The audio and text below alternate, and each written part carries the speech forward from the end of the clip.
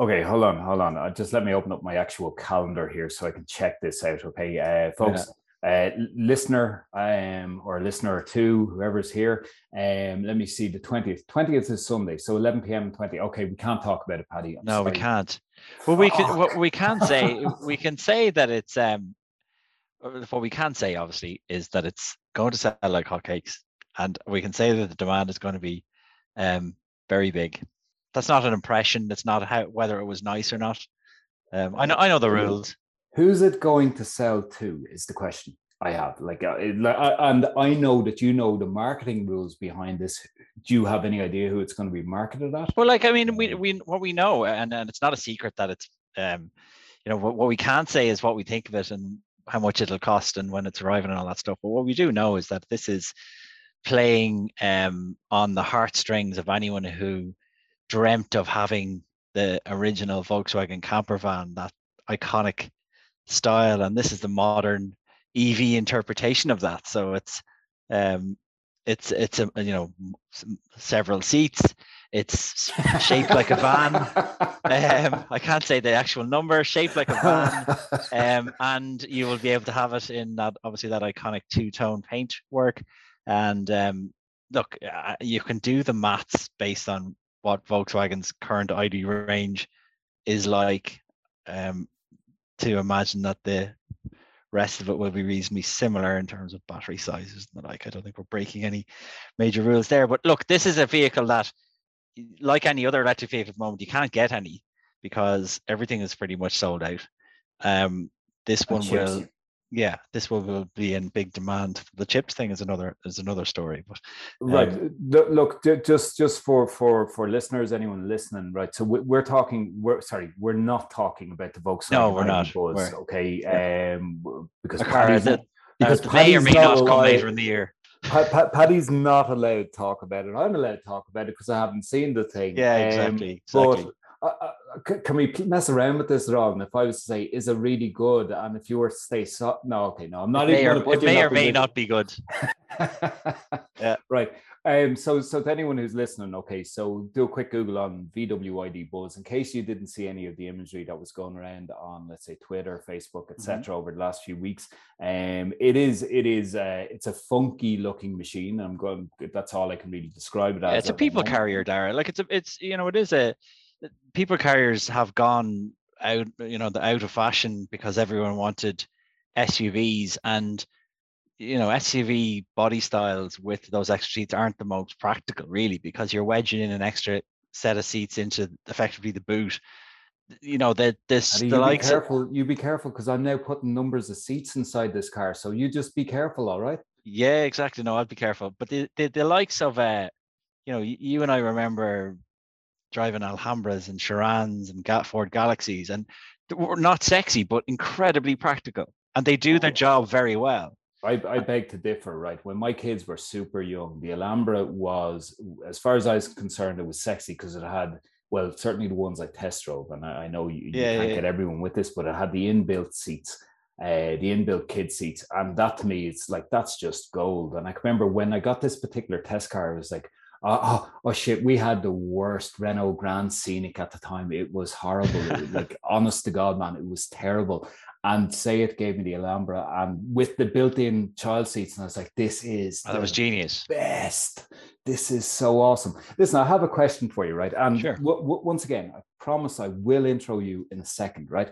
Um, okay, so you've been to the other side, and I want to talk to you about that. You've Mm-hmm. been on the Yeah, communication side of working with, let's say, a manufacturer yeah, or with yeah. Volkswagen as it was. Once again, we'll get to that intro in a second. What happened? Volkswagen haven't closed down, by the way. Just so. Uh, yeah, okay. Yeah, yes, yes. So what happens? What's worst case scenario when somebody breaks an embargo? How pissed off does the manufacturer or does the communications guy get when somebody breaks embargo, and what are the ramifications, if any? It depends where it is and who it is, effectively. If it happened in little old Ireland, and it has happened, and I've dealt with it, and it can be a mistake by one of us, it can be a genuine mistake by it's I haven't come across someone deliberately doing it, put it that way. I have seen it in other countries. other countries, they just don't care. Effectively, if someone does it, they can, there are all sorts of penalties that can happen, but the most obvious one is that they just don't get access to that brand again. Either they won't go on any of the events, and probably the publication will be blacklisted by the manufacturer. So it could be quite short-sighted to have that small victory to be ahead. But it happens. There's accidents. Someone is busy and publishes it, and it has happened. It has happened locally, and we've had stories taken down. But we are Ireland. If it happened on Top Gear, it's a bigger deal than if it happens in a local Irish publication. It's just the nature of the size of the country, and that's the reality of it. But in fairness, right? If it was to happen on Top Gear, there would be, I can only assume there would be zero ramifications. Oh, pretty much. They're too big. And what you do see as well is manufacturers leaking information as well and providing it to it in advance and making it look like that it was the publication that did that. Yeah, it's the paparazzis standing on the side of the road taking the photos. That's how they got the information. Right? So I'm sorry, and like there comes a point there as well where if you feel like that the ship has already sailed, if the story is getting out, that you might just already throw caution to the wind. And generally there is, if some major publication leaks it, then a lot of other journalists will just say, sure, look, feck it, we'll run it ourselves. What's the worst that's going to happen? That I've seen that as well. Okay, so in case anyone hasn't guessed it yet, folks, we're talking to Mr. Paddy Comyn. Okay, so Paddy's got this long history in car journalism from often seen you on radio or heard you on radio. I often heard you on podcasts in the past, and I want to talk to you tonight about the new podcast that's coming. But Paddy was this superstar motor journalist, which you were before you disappeared and went to the dark side. He went over to communications for Volkswagen Group, and you handled the gamekeeper. Exactly. You handled us motor journalists like we were bits of meat and this, that, and the other. But Paddy has seen both sides of it. Now he's back as head of communications with AA Ireland, and I suppose it's one of the top motoring jobs in Ireland at the moment. Big shoes to fill, Paddy, and I'm sure you've heard that more than once when you've got Conor Faulkner's legacy behind you. But already we're seeing inroads into areas that weren't examined before, etc. So, ladies and gentlemen, it's Mr. Paddy Comyn with us today on Drive Talking. One reminder I will say, there's a follow button on this Spotify page somewhere. Click it, okay? Share the episode, because as I said, my goal, I said this on Wednesday or Thursday's edition with Michael Sheridan, my goal within the coming weeks is to make it in top 200. That's not asking too much. Top 200 podcasts in Ireland. Let's just roll the dice and hope for that. Okay, Paddy, you've been to the other side. You've been to the other side. He has been to the other side. Seen the light, come back. The darkness. He's seen the light. He's seen the darkness. He's come back. The prodigal son has returned. Tell me about the other side, right? Folks, what I mean by the other side is, so as I said, Paddy has gone from journalism into the more communications and marketing side of things with an actual manufacturer itself. And Paddy, we're not going to go into Dieselgate, but you've worked with them through some of the more, I suppose, enduring times, some of the more drastic times as it was at the time. But what was it like being on the other side and actually having to deal with your colleagues? Now, in fairness, I'm going to be honest here, most motor journalists are pretty much in competition with each other, but to some degree they are colleagues in terms of you go on launches together, etc. What was it like actually having to deal with them on a daily basis in terms of press cars, etc.? Yeah, well, look, first things first. I mean, it's not hugely unusual for that transition to happen. You see it a lot, especially in the UK, where some of the really good PR guys over in the UK are ex-motoring journalists. So it's not unusual. It does happen. It's because effectively, I think if you want to do that job properly, I think it's better if you have been a journalist, because you understand what it is that you need. You understand the mentality as well of the journalist, and that you need to, in some cases, be spoon-fed information, and that you need to, be able to write. I found anyway, I thought what made, if I was any good at that job, I think it was because I could distill down information and write it in a fashion that I think would be used, rather than sending out reams and reams of pages of stuff that's irrelevant. And I think that's where the skill is in that area. For me, it was the reasons were quite simple, and Daragh, you probably would relate to them. I found it incredibly difficult at various points to make ends meet as a motoring journalist, and I was quite a busy one. And I went from, I remember the time sort of 2008, 2009, and you'll remember that difficult period in the economy and in the car sales, that I lost 65% of my income Wow. as a motoring journalist. And I was never well paid, but I was busy, and I was a freelancer, and I had decent enough outlets, but it just fell through the floor. And, for economic reasons, I was starting to think, Jesus, can I do this full time? And I was offered a job at a very opportune time by Volkswagen Group, who hadn't had someone, who obviously had moved from the old O'Flaherty MDL group to being a national sales company. And they had said to me, look, we need someone for this job. It's a new role. Are you interested? And I took their hand off. But it was like, I deeply missed writing, deeply missed it, because that was effectively what I was and what I identified as, was a journalist.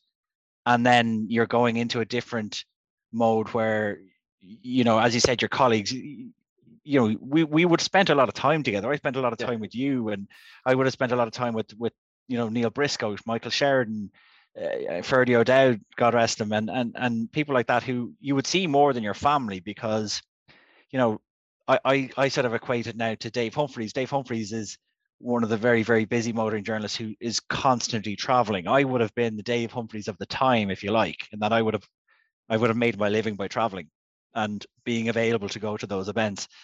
And suddenly you're not doing that anymore, and you're having to be the person who answers all the questions. And the funniest thing, the strangest thing for me, Daragh, was not, I would, as a journalist, you're trying to get as much information as possible. I wanted to give all the information out, which I couldn't do, because you're trying to protect the manufacturer, or you're trying to protect an embargo, whereas your instinct is to say, look, I have all this information and I can make your story much better.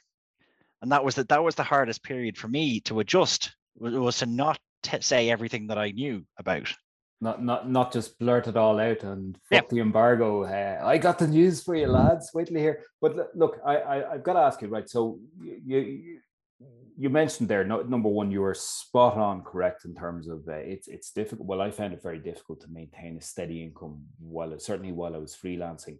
Then I got lucky once or twice in terms of actually landing full-time roles within that area where it's pure motoring, and landing in a full-time role. And that was great, but my history of it is it's always quite short-lived. Now I did it for, I think, oh God, I guess 14, 15 years or thereabouts. And then I kind of had enough, and I went into marketing, and that's what I've been doing for the last 4 years. And that transition I actually found quite difficult, because you go from writing what you hope is impartial articles to being all about the product. Did you find that part of it difficult? Because you would have been one of those people at the forefront of giving your honest opinion on a vehicle, to all of a sudden being, no, this is the only show in town, Volkswagen Group. Now, sorry, I'm not trying to get you to give away any tales or anything like that, but did you find it difficult to go from, this impartial journalism to, okay, this is all about these products from this manufacturer or group of manufacturers? I think it would have been difficult for me to stand over a product that I thought was rubbish, and I would have struggled with, and I wouldn't name any brands, but I wouldn't struggle with a brand where I didn't think that the product was halfway decent. Where I would have come into difficulties, and that's where it's the difference between public relations or communications and marketing as such, is that I would write in a way to a journalist that isn't saying this is the glorious, amazing new Volkswagen Golf. I would stick to the facts as they are, mindful of the fact that it happened to be a bloody good car. Yeah. And people wanted it, and you're not selling rubbish. Where that comes into difficulty then is, as have you mentioned, the likes of Dieselgate, where you're trying to defend what might seem the indefensible in some cases. And that's where things can become difficult, where you're kind of going, well, how do I how do I deal with this?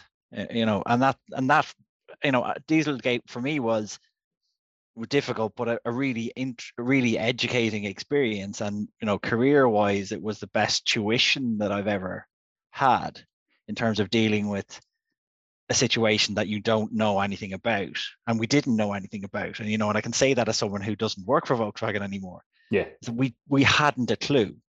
We genuinely hadn't a clue. That's actually a great career point there, like in terms of crisis communications to begin with, and then to follow that up with change management, because the change that happened in Volkswagen was drastic after. One thing I will say that I definitely noticed, like, okay, so Paddy, take your you're no longer with Volkswagen, so I want the Paddy opinion on this. I think that during Dieselgate, and I know Skoda were involved in some way, but all of a sudden, no, not all of a sudden, Skoda were always going in the right direction, but they just got so much better directly after Dieselgate. Like, I mean, when the Kodiaq came out, it was like, Jesus, have Volkswagen kind of shot themselves in the foot. They've got this fantastic beast of a machine after coming out, which in my view was kind of better than the VW equivalent. And even say it, when you look at the Ibiza, sure didn't was it the MQ-0 platform that came out on an Ibiza before it came out in a Polo? All of a sudden the other brands were getting more of a say. Or is that just me kind of, this is coincidence, that's the way it was always going to happen?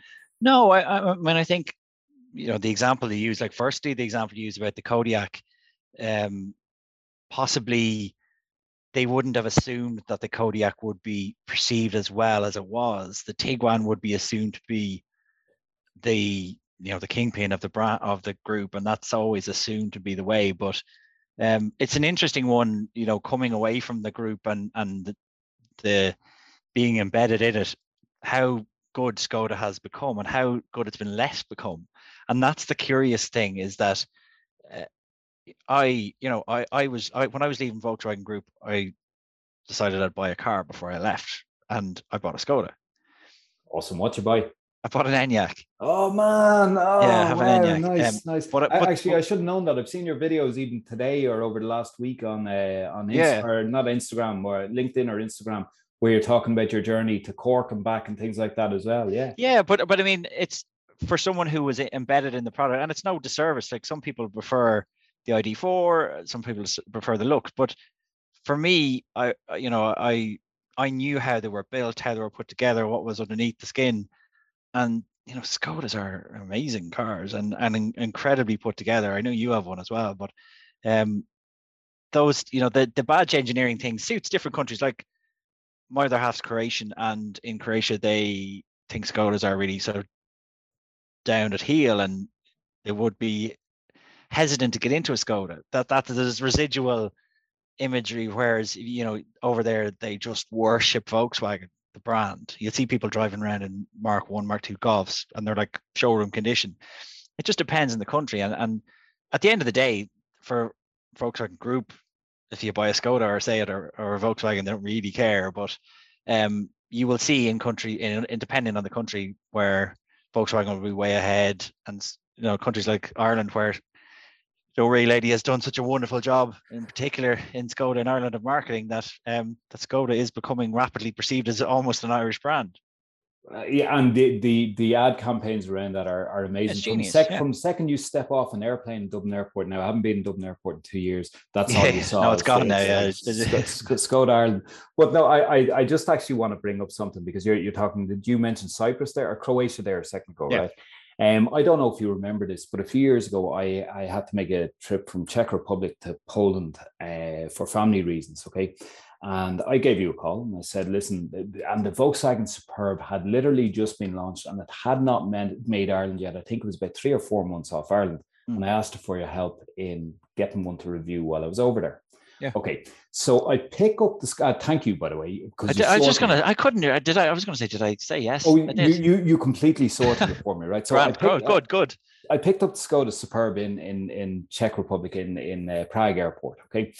And I get in, I meet the Skoda team or the Volkswagen Group team over in Czech, and we're there chatting, whatever. And I get the car, okay, and I hit the road, and it's fucking wonderful. Like to me, the Skoda Superb, when it came out, the new version, I just thought, this is like, fuck, this is just so good. Yeah, it is. I've always respected Passat, but I had a look at Superb and I was like, look, space, it wins. Boot, it wins. Comfort, it wins. Bang for buck, in my opinion, it wins. That's not trying to slag off the Passat, but it is trying to complement the Superb, Yeah. right?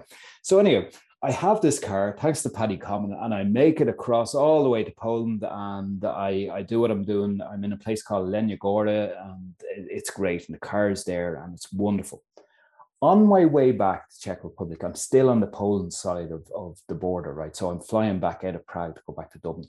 I had traffic stopping in front of me. I had people out the windows taking photos because the Superb was so new that people in Czech were like, we got to get a picture of this. This looks awesome. I had people out of cars taking photos of the car, Paddy. Last time that happened to me was with the yellow 5.0 Ford Mustang that came out in 2016. Nice. The version the press crew had with 16150 written on the registration plate.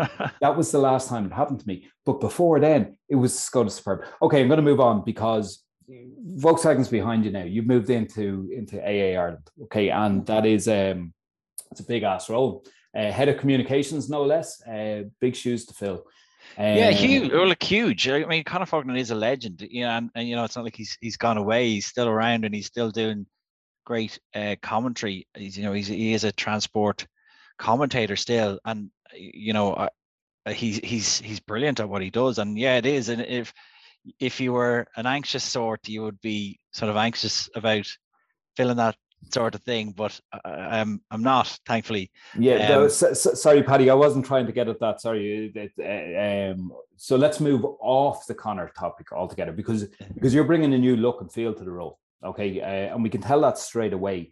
So, for example, reviews, I think years ago, maybe 10, 15 years ago, maybe AA Ireland kind of looked into reviews, but it was never something that was taken too seriously. Or am I wrong? Like, did I just miss it? I just no, they did. And it would have been your guest from 2 weeks ago.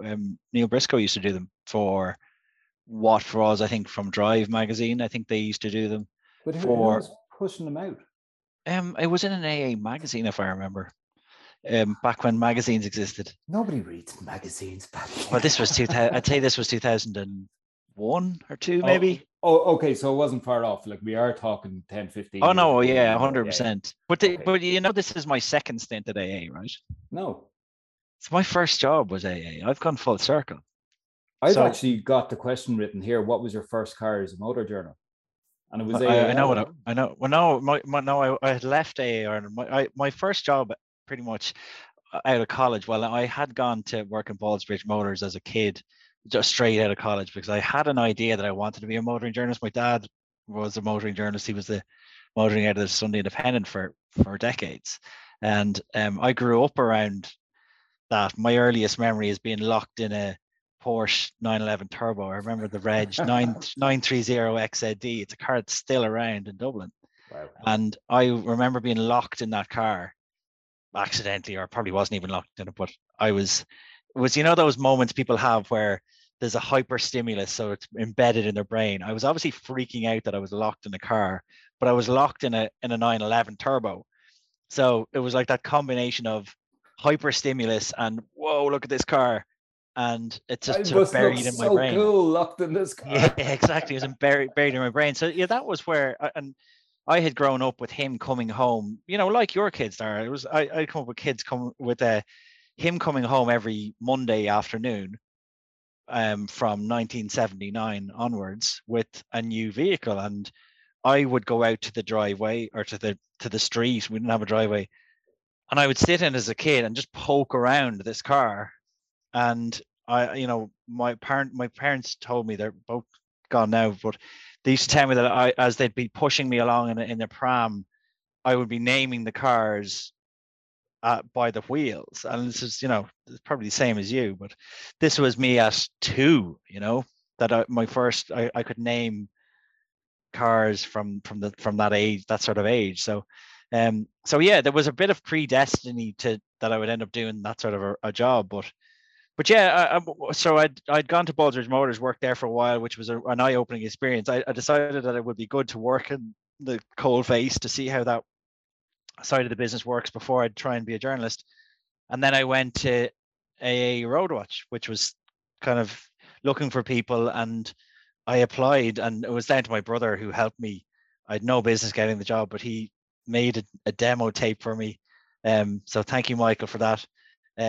Michael, my brother, who is actually, small fact, the voice of Irish Rail. So if you get on the Dart or if you get on the train, yeah. So the next train for platform 3 is the 12:47. That is my brother, Michael. Yeah. So there's today's small fact.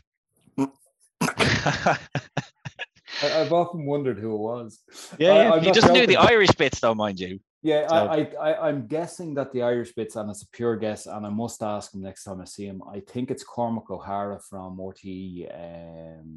He does the drive time show on RTE. Could be, yeah, but so that's a side diversion. But Michael, my brother, made a demo tape, which was barely me, but it sounded a bit like me, and I got that job in AA. So I did AA for about, didn't do it for too long. I did it for a year and a half, and then joined what was the startup car buyer's guide, cbg.ie, which you have experience of. And then from there, I eventually left there and went to Sunday Tribune as it was, and then went solo and did the Irish Times, etc. So okay, so back to AA Ireland, right? So since you've gone in, there's been plenty going on. So, and it's good, Paddy, to see you back with cars again. And it's good to see you back on the proper side of motor journalism. How now, Daragh? Like, I'm kind of half because while I'm sort of helping people with their cars and showing them what they do and what's available, I'm also a spokesperson and also commentating and talking about different issues too. So I see it as a sort of a weird hybrid now, I think. Okay, well, I'm just after writing down the number 163, and you'll know what that is in a minute when I ask you about it, right? Sure, 163. Yeah, no problem. You know what I'm talking about, don't you? You do. Don't say it. Oh no, you do. Okay, I do. You trust me, man. You do. Okay. But no, listen. You mentioned something to me last week, and I'm going to ask you about it. Maybe I'm under embargo, but fuck it, it's my show, so that's the way it goes. You are releasing a new podcast. Yeah, well, all things haven't gone well. The podcast, Ireland podcast, will have launched 2 days ago. If we're on a Sunday now, so congratulations, good work. Yeah, thank you very much. By the way, yeah. Well, the first guest will be someone known to you, which would be Dave Humphreys. Awesome. And Dave is on talking about EVs. We've released 4 at once to start us off, and then we will do 2 a month. And yeah, look, it's I suppose it's a natural progression. This format is great. It's it's why you do it. It's a longer form chat about some of the topics that we skirt over when we're ever on media. So if we're ever on radio or wherever, we're talking about petrol prices, or we're talking about road tax, or we're talking about road safety, we've decided to just make that longer form. So the second episode is a special on fuel prices, which is a big topic at the moment and one we're very busy chatting about. The third 163, Paddy. 163. We'll get back to that one in a minute. I have you. I think you can go northwards again because we're higher again. But we are, as of today, we are at 177 average for petrol and 168 for diesel. It's now costing you, and I'll give you a nice little fact there. So it's now costing the average motorist €595 more per year to fill their car with petrol than they did 2 years ago. And that's for a very average car. Here's actually a question for you, right? And look, I actually apologized on the Michael Sheridan edition because I talk. Look, electric vehicles are in the news and stuff like that. And once again, I'm not claiming this to be a news show. This actually, as I keep texting everyone, this is about the banter. It's about the bants. This is a car chat. Questions, right? 2 lads in the pub having a chat. Except we're not in a pub. It's Stride talking, Paddy. And by the way, I wanted to introduce that as well. Like what I want to start doing is start bringing in like a glass of whiskey, a tumbler of whiskey, or whatever it is. Ah, shit! Like you should have told me, man. I haven't opened it now, mind you, but I have a beer here. And yeah, before anyone gets upset, I'm at home. I'm not driving anywhere. My work is done. Yeah. Sorry. Before I move on, because I actually want to ask you a podcast question in a moment, right? Right. So I'm looking for an answer. Which battery did you get with the ENIAC? 80. So 77 kilowatt hour. which is the equivalent on a great day, average kilometers. What are we talking? 380? Yeah, I do. Yeah, I tend to get slightly north of 400 Okay. on a full battery, but motorway driving at 100. Yeah, I tend to drive at 100 because it does make quite a difference. But look, I don't get upset too much about using the aircon and everything else. That's what charging points are for. You're owning an electric vehicle, especially a nice one, shouldn't be hardship, and you shouldn't be driving around with fogged up windows because you're trying to get another 50k. Oh yeah, and look, I'm assuming when you park in AA Ireland, it being AA Ireland, there's actual charge points. Well, we do have a couple, yeah, not nothing too fast yet, but no, I like the beauty of it of a lot of those cars. You charge at home. The Enyaq it has a decent range. You're not having to charge, okay. every day. So here's the question around it, right? Yeah. And I need a definitive because I genuinely am contemplating an electric car at the moment, okay. right? Because I heard Neil's I heard the show with Neil. It was the MG you're looking at. The MG5. I'll ask you that in a moment, right? But so I'm trying to do this maths here, right? What does a full charge cost? Now, I've done the maths where I've taken the ESB rate, multiplied by the wattage of the battery, etc., etc., etc., and it's starting to not make sense to me because there's times when I'm not seeing those savings. I suppose the saving is it because when I do the school run, which I have to do in the mornings to get back to work on time within the house, is it because I'm wasting diesel doing the bloody school run when I should be saving my diesel for the trip to Donegal? What is the cost of a charge? So let's say you're down to 20 kilometers left. If you've ever got that low in your car, what's it going to cost you to put in 400 kilometers full charge? About €5 or €6 at home at night rate electricity. Okay, night rate. So let's say if you're not, if you're gonna, you'll still be less than a tenner. That's phenomenal. And like if there's a scale of the cheapest to the most expensive to charge, cheapest is always going to be at home on a night rate, and then then next one is at home. I don't care when I charge it kind of price. Then you're on public slow chargers, ESB fast chargers, and then Ionity is the most expensive. I use Ionity all the time because I do cross the country quite a bit. I go into Cork quite a bit, and Ionity is super efficient. It's very fast, and it's seldom blocked up by gobshites. Okay. So that's why I use it a lot. And then say the Enyaq, and to fill that entirely is like 13, 14 euro, maybe sometimes a bit more. It's seldom empty. So so I might drive to Cork and back and spend like 30 quid. That's really good. Okay, so I'm going to ask you very quickly about the MG5. I'm actually saving it for Humph, who confirmed his attendance with me today, right? Because I great. Him because I have a lot of questions for Humph. I want to get around the Russian trip. By the way, Michael Sheridan spoke a lot about you last night. We'll cover that now in a moment. I know you haven't heard it yet because it's not live.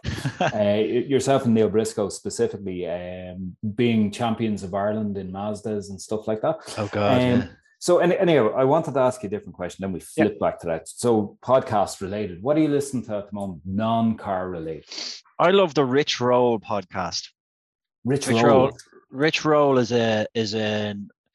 he's an interesting guy. I just started listening to him years ago. He's an ultra marathoner, vegan, but he's one of these. I read his book years ago. I like running a bit, and I read his book years ago. He was a lawyer, alcoholic, but like a really heavy duty corporate lawyer. Nearly had a heart attack one day and decided to change his life. Took up running and went vegan, etc. That's by the way, he's a really good interviewer, and he just has a really good interesting style, or good interviewing style, and gets really interesting guests on. I was listening to one on the way home this evening by a guy, Johan Hari, who's an author who's done a lot of work on depression, and he was having a conversation about attention and why our attention is all fucked, basically, that we can't concentrate. And it's fascinating. I'll send you the link after this. But it's all about the fact that social media, all of those is ruining our ability to concentrate. And the myth that we can all multitask and have, I'm sure your kids are the same as mine. They might have an iPad on, a phone on, an Xbox on. And the reality is, and it's been shown multiple times, that they aren't actually multitasking. They're just splitting their attention between different, they're dividing their attention between it. He's an excellent podcast. I like the Guardian football podcast. I love that. If I for a bit of sport. And I like, that's really it. Ben Foster is another goalkeeper. I love his podcast. He's the Watford goalkeeper who does some excellent YouTube videos. So yeah, football and a bit of pop psychology, I think, is my flavors really. Do you know what I stumbled on by accident last week? So I'm back to the office once a week, right? I hopped on the bus. So I get the bus from Mountjoy Square here in Dublin out to Blackrock, right? And I'm there going through the charts going, one day I will be there somewhere. Yeah, exactly, yeah. Those top 200. They came across Seth Rogen's Story Time, right? Okay. And I just needed a break from kind of news. I needed a break from all write that down, sorry. Oh, well, first off, his voice, we all know, Seth Rogen is of course, got that really good, deep voice and everything else like that. But he tells stories, so he'll take people. And I finished one today on the way home about a Canadian guy who climbed a mountain that was named after his father in Canada, right? And on his way down, he got attacked by a grizzly bear. And it's the story of the struggle with the grizzly bear. A story of survival. But the art of storytelling is just not lost. So he's doing the interview with the guy, but he pitched, he stitched everything so well together. I was thinking, Jesus, this is how I must do the podcast with Paddy Comyn later on. It's like, and then Paddy told me about his days back in, but he just brings the story so well. But together. You and I have previous in terms of podcasts as well. I've been on your podcast before. Oh no, sure. Do you remember the electric vehicle podcast where we actually made the charts, Paddy? We did make the charts. And I did the Irish Times podcast when podcasts weren't a thing. Yeah, and it was lovely actually. So I better remind you as to why Michael Sheridan was talking about you. So he reminded me that first off, we were talking about trips that we'd done or that he'd done as a motor journalist, right? Yeah. And I'm going to ask you for one before you sign off, which by my reckoning, I've still got 18 minutes with you. So just stay in. You can have all the time you want, no problem. So Michael was talking about the as he described it, he reckons that between you, Neil, and him, you were the heaviest team, but you still won the Mazda Championship Cup, or whatever they called it, representing Ireland as journalists. We did it. We raced internationally for Ireland against a team with lots of ringers as it happened. But yeah, Mazda did brilliant press events, and we were involved in a race series of Mazda. We did it twice actually, and one was in Italy and the other one was in Finland, and up in the Arctic Circle. But yeah, we talked about that too. And you had a Finnish driver with you as well, didn't you? Yeah, well, there was lots of Finnish drivers there. Yeah, but we were the heaviest team by quite a degree. Like I am a big enough lad. And Michael is as well. Neil is as well. We're healthy Irish gentlemen, I'd say. And we're not the typical kind of race drivers. I'd say our combined weight was quite hefty, but no, it was great fun. And you know what? As you know, and as your guests will have known, or as your audience will know from the last two podcasts, in terms of company, you couldn't have better guys to spend time with. Neil and Michael are a constant source of entertainment and brilliant company. And it's great to see them still again, back more often now from my change of role. Yeah, and you started at a strange time as well because of lockdowns and everything else, none of them got to see each other. So when you came back, it was like exactly. It was like exactly. There's Paddy the journo again. Okay, so this isn't written down, but I knew I was going to get here at some stage, right? Is there you did a video series recently enough, and I saw the likes of Bob Flavin on and Dave Humphreys on, a few others as well, where they described their favorite road. So I'm not going to ask you that question. Yeah. You've done that already. Is there any particular journey that stands out for you? So, for example, once again, you haven't heard it yet because it's not out while we're recording this. But Michael Sheridan spoke about himself and Tony Toner, Route 66, and he gave me the bike story as well as the Ford Mustang Convoy that they did back in 2015 or 2016. Is there any particular journey that kind of stands out for you over your years of test driving cars, or even when you're with Volkswagen Group, or even just aside from that, just a road journey, a journey that you took in the car and you went, this is the shit? Two spring to mind, and both involve Michael McAleer, actually, who I had spent, Michael McAleer, for anyone who is the Irish Times motoring editor, and Michael and I would have spent a lot of time driving together over the years. One was in Dubai, actually, where we were driving possibly one of the least entertaining cars to drive ever built, the Volvo C70. Do you remember the C70? I love that car. No, lovely car, but it had about 2 ton of roof. Yeah. Folding into the middle of its arse, and it handled, well, just sort of vaguely handled. The steering wheel was connected with marshmallows. It handled. but we were in Dubai, Michael and I, on the launch of this thing. It was one of these things, back in the day where they flew you halfway around the world for 6 minutes to drive a car. But we were in Dubai driving this C70, and we were driving for, God, it felt like an hour and a half, 2 hours on a completely straight road, which gave us the impression that Volvo was entirely embarrassed by this thing. So, but then the road book turned up left, and the name escapes me, Daragh. You can put it in the notes later. It's a Jebel something road. I might even Google it while I'm here. It's regarded as one of the best roads in the world, and it's in Dubai, and it goes up to a sheikh's palace. And I may have mispronounced sheikh there, as it might be called something else. But it is astonishing, this road. It is like a racetrack. It is, and I presume by the tire tracks on it that it's used at nighttime as a racetrack. I've never ever experienced a road like this. Perfect cambers, tarmac you could play golf on, and it just snakes around all the way up to this palace. So Volvo had method in their madness. They dragged us out all this way. Would I've preferred to have been driving anything else than a lump of C70? Yes, of course, but no, it wasn't to be. Dude, what I wouldn't give to have that lump of C70 now, though. What a car, yeah. There was a few years ago. Look, at the time, in terms of, maybe you can agree with me here, Volvo knew how to make a seat. Volvo still makes, and the wider you get and the older you get, the more welcome those seats become. Yeah, and they're great seats, right?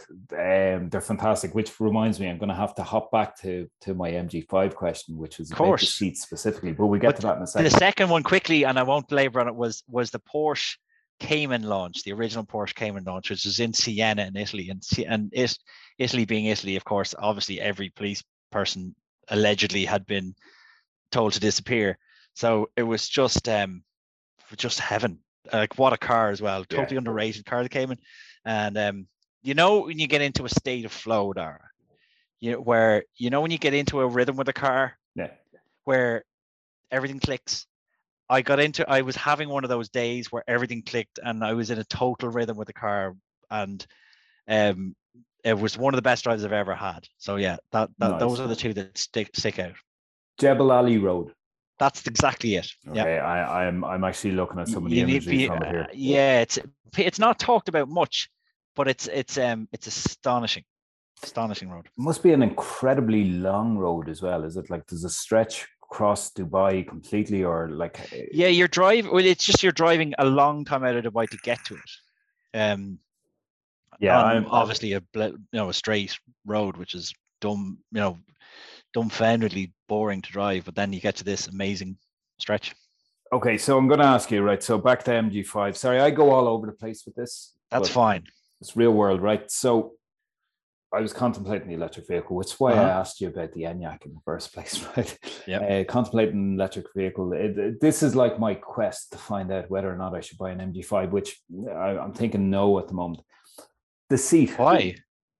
Well, no. See, I really like the MG5. I really, really like the MG5. I did a video on that car, and I think it's one of the most underrated cars on sale currently. Well, no, Because you see, it's rated really well, Paddy. but there are still, I know there are still a few people who are a little bit snobby about it. But it's so practical. It looks a little bit like a car from 10 years ago. it looks a little bit like a Like a Dacia Volkswagen yes. Passat. Yeah, Volkswagen yeah. Passat front anyway. Yeah. Or a Daewoo Nubira or something like that. Wow. It's a little bit like something from, but I mean, you can see why taxi drivers love it. You can see why it's practical. It's got everything you could possibly need. The equipment levels are amazing. The range is very usable. The seats are, yeah, I had no issues. I'm a big enough lad, and I had no qualms about them. I just think it's a really smart, educated choice of a thing to buy. So I know that two people who I've recommended to have actually gone out and bought it, and I'm like, wow. Yeah, And one of them arrived because apparently the waiting list is starting to grow on this. So one of I'd them imagine arrived so. the Yeah, other day, and I had a look at it, but I didn't get into it. Right, everything I'm reading about it is good. Now, the reason why I'm putting it off for the moment is because we're still not at that point where it makes financial sense for us. And unfortunately, it's not a green thing. It should be a green thing. It should be a case of, no, I want to save the earth and get a car. But I'm also weighing up where our energy comes from. Was it well to wheel? That theory is yeah. going through my head and everything else like that as well. But eventually I'm going to get an electric vehicle. But we were contemplating the MG5 because of price and because of practicality and because of the fact that real world, apparently you're talking 300 plus kilometers, right? But for some reason, and thank you, you've given me your opinion on the seats now, but for some reason, the only negative I can find about the car is the driver's seat being too narrow. Now, I'm a big dude too, Paddy. Now, granted, you've got this big frame and you're taller than me and everything else like that as well. I have a feeling I might be a little bit wider than you. And it's when you get little whippets who are reviewing the cars and you're looking at them, is it a case that they saw somebody else's review and turn around and say, well, that guy is complaining about the seat? But it's That three happens or a lot, four as you know. reviewers. Yeah, I know that. But three or Yeah. four reviewers have come out and said, this is great and it handles quite well, surprisingly well, as in the fact that I'm not going to give out about the way it drives, handles, etc. This seat, though. And that's the only negative I keep hearing repeatedly. And I'm trying to figure out, because that would kill me. I like comfort in the car. But I know from, my old colleagues in Volkswagen Group as well. I knew people who hated the seats in the Kodiaq, which made no sense to me. But it's I think it's horses for courses. People have very different backs and very different postures, and I certainly had no issues at all with the seat, and it didn't stick out as being any way uncomfortable. In fact, I found it fine, and I think the only way to resolve it is to go drive the thing, take it and see. It's that is what test drives are for. But it's so outweighed by the other practical reasons for it. I just think it stuck out to me as a really, really smart choice of a car. Now, granted, I don't know what residuals would be like, but But Jesus, by all accounts, it looks like it's gonna save money or make money in the future the way the second-hand market's going at the moment, Paddy, Yeah, exactly. Okay, final question for you. So you're back, and you've driven a shit ton of cars since you came back. Once again, your social media accounts will highlight that, and what you're seeing arrive on the AA's website, etc., will highlight that, right? Any particular one vehicle, singular vehicle that stands out? So since you came back into the world of sitting in everyone else's car, is there anything that's actually standing out for you right now that makes you go, yeah, they're onto something here? Well, as a brand, Hyundai, I think. If it's more so, Daragh, from where I left off. Like if I, excuse me, if you consider I kind of checked out in 2011 and went to Volkswagen Group. When I left, one of the last Hyundais I drove was the i40, which was the kind of Garda spec i40, which had just arrived and was all right, but it was a little bit grim and lots of great plastics. And I got into a Tucson. Was one of the first cars that I'd drove when I came back in this side, and I just couldn't get over how good it was. And then obviously the Ioniq 5, I really love that car. Obviously the EV6 is getting all the headlines. I'd probably, and they're very similar, but if it was me picking, I'd probably have the Ioniq just because I like the quirky kind of 80s looks. They're almost indistinguishable in terms of ability, but Hyundai has really surprised me. Obviously, Kia is closely similar to that, but coming from where it was, like you're just like, whoa, they are really knocking it out of the park on everything they do, and the Irish public are responding to that because the Tucson has been number one, and the brand is flying as well. So that would stick out. And then I suppose if I'm allowed a second, is the Toyota Yaris. What a Oh car! yeah, oh yeah, What a car! yeah. Okay, yeah, sure. Did it win small car of the year? No, it didn't. Did it? It's current European car of the year. Yeah, it's obviously I haven't driven it yet. I can only this way actually. I was saying this to Michael Sheridan the other night. This way I actually enjoy doing this podcast at the moment. I'm able to ask you guys. Yeah, exactly. Whereas Michael made a great point the other night, which was, Daragh, it's like if I was still a motor journalist, then I'd be bullshitting with my interviews with you because I'd already know the answer or whatever it is. So it's great to hear other people's opinions on it. Yeah. But so you've kind of led me to ask you two more really brief questions. Then you honestly, I'm in no time hurry, so you ask all you want. Okay, so question number one, Irish Car of the Year, it happened the other night. Are you going to become a voting member? Am I allowed to ask that? Okay. Question number two, right? So that leads on to, I had a feeling you'd say no. Question number two, will there be an AA Top Cars of the Year? Yes. Oh, awesome. When's that going to start? End of the year, middle of the year?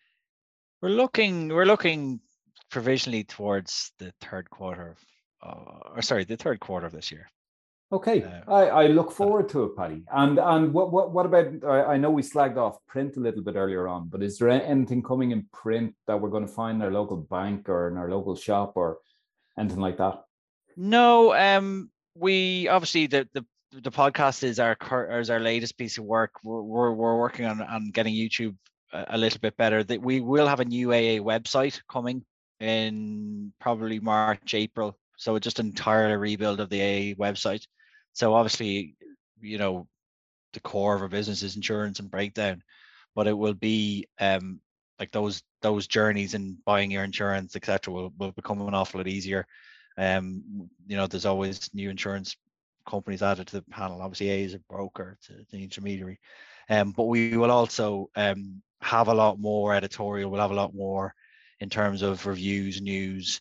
Really, the aim there is to be almost kind of like a one-stop shop in that the brand, and this is, it's my predecessors who've laid the foundations. The brand is a trusted brand in Ireland, as it is in the UK and other places. So it's really just to and obviously if we're looking at any kind of awards or the like, it's really just to be almost agnostic in some ways, and to just really give our customers and the wider public a broad sense of what is the direction to go, be it in terms of new cars to buy, used cars to buy, and also helping them with newer technology, EVs, but also flying the flag and pushing the agenda about things like fuel prices, tax, etc., which we still are doing. That's the day to day for us, is still highlighting, like, because the fuel prices issue at the moment is it's a real challenge for people. It's like we're stumbling towards €2 a litre on fuel. Yeah, is that going to happen, Paddy? Do you think? Well, we're not far away. I mean, I do the fuel survey and the prices, and I saw 186 the other day for a premium product.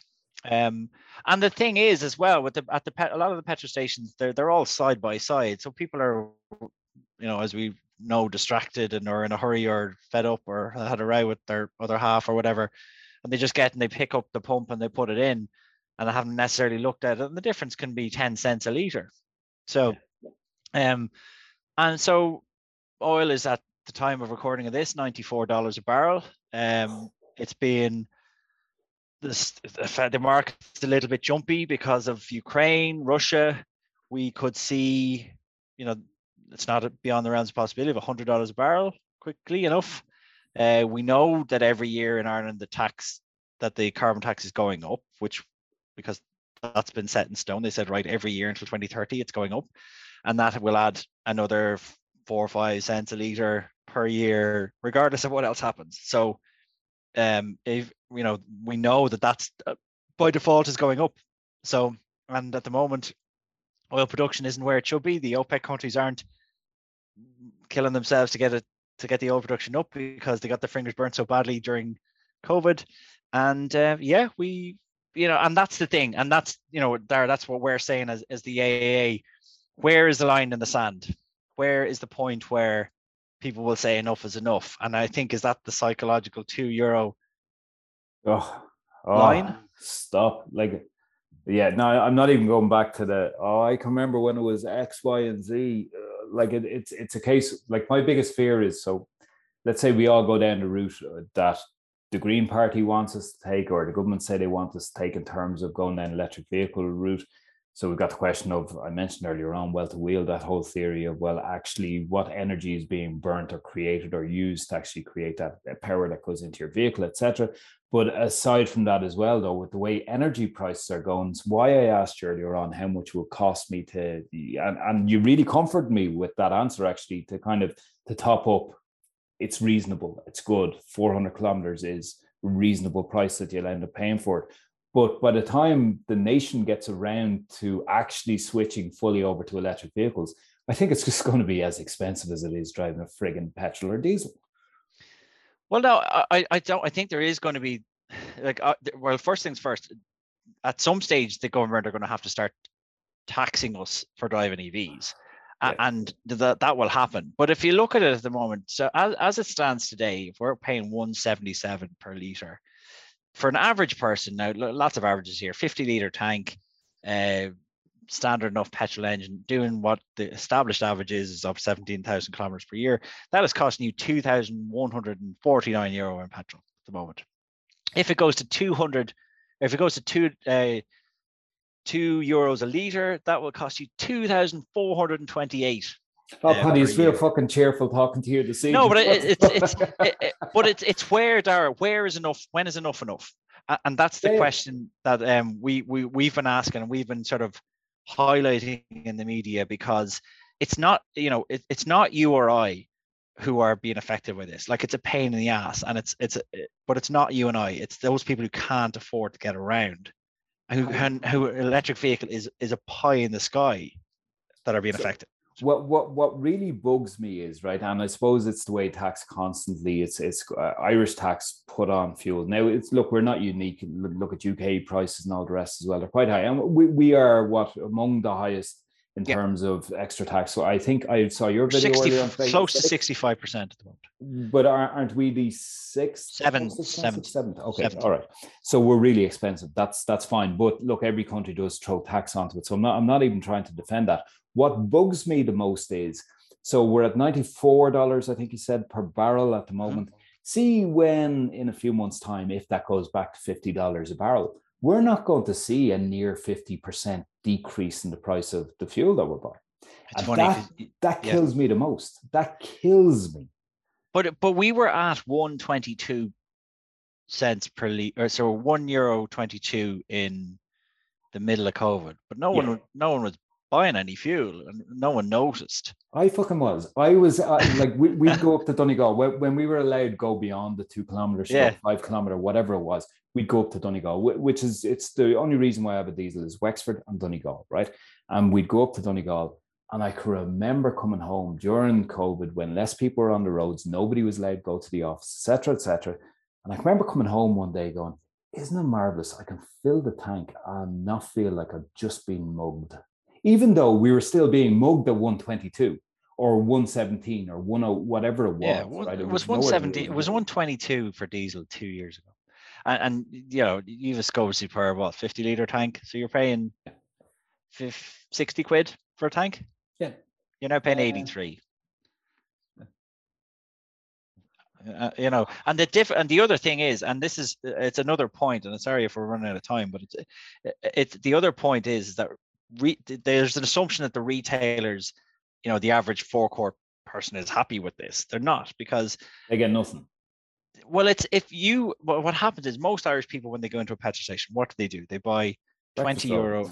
No, well, that as well. But they buy €20 of petrol or €50 of diesel. That person buying €50 of diesel now is buying less fuel, and the retailer obviously makes less money on that. Yeah. And so it's not in their interests as the retailers. Now, the oil companies is another argument, BP recording record profits, etc. But the what is within the control at the moment of the Irish government and for their people is the tax. And that's something that, we know the petrol and diesel cars will be, they want to get rid of those by 2030 and all that. But between now and then, we don't have a perfect transport or public transport system. But Paddy, look, I'm not trying to do I'm not actually arguing for the sake of argument. I am going to come in with devil's advocate, right? Sure. And by the way, like I'm devastated by the price that we have to pay for this, right? So but I am open enough, and as I know you are, to think about the devil's advocate. Let's pretend the price was 150.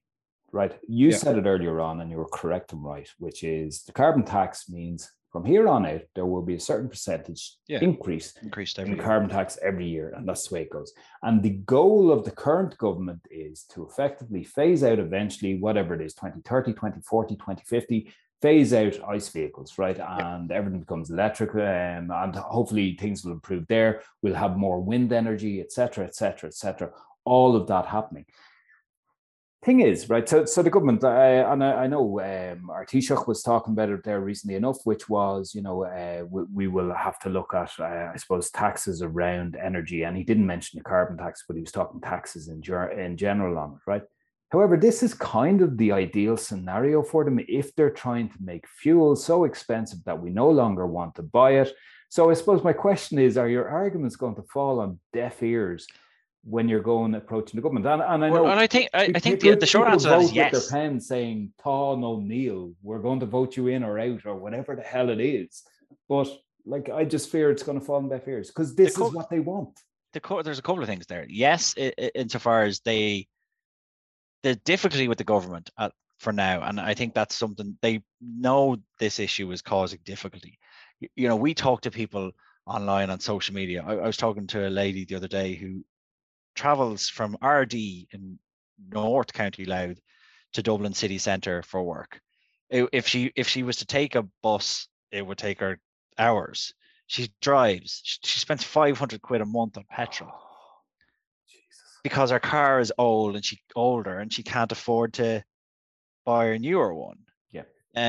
So she can't get a loan. She can't just walk in and get a PCP for an ID4 because is it at least a good old car? Like, tell me it's a classic or something like that. But no, but that's quid a month. But think and do the maths. Like that's what you're looking at for. If her round trip is what seven RD be what 70 each way, 140. 140 cents by 5. Yeah. So 4 times a week or 4 times a month. So like for her, that reality is, that where there's a 20% reduction in public transport, great. But, even for me, where I live in Drogheda, if I want to get to Sandyford Industrial Estate, for example, by public transport, it's going to take me God knows how long. Oh God!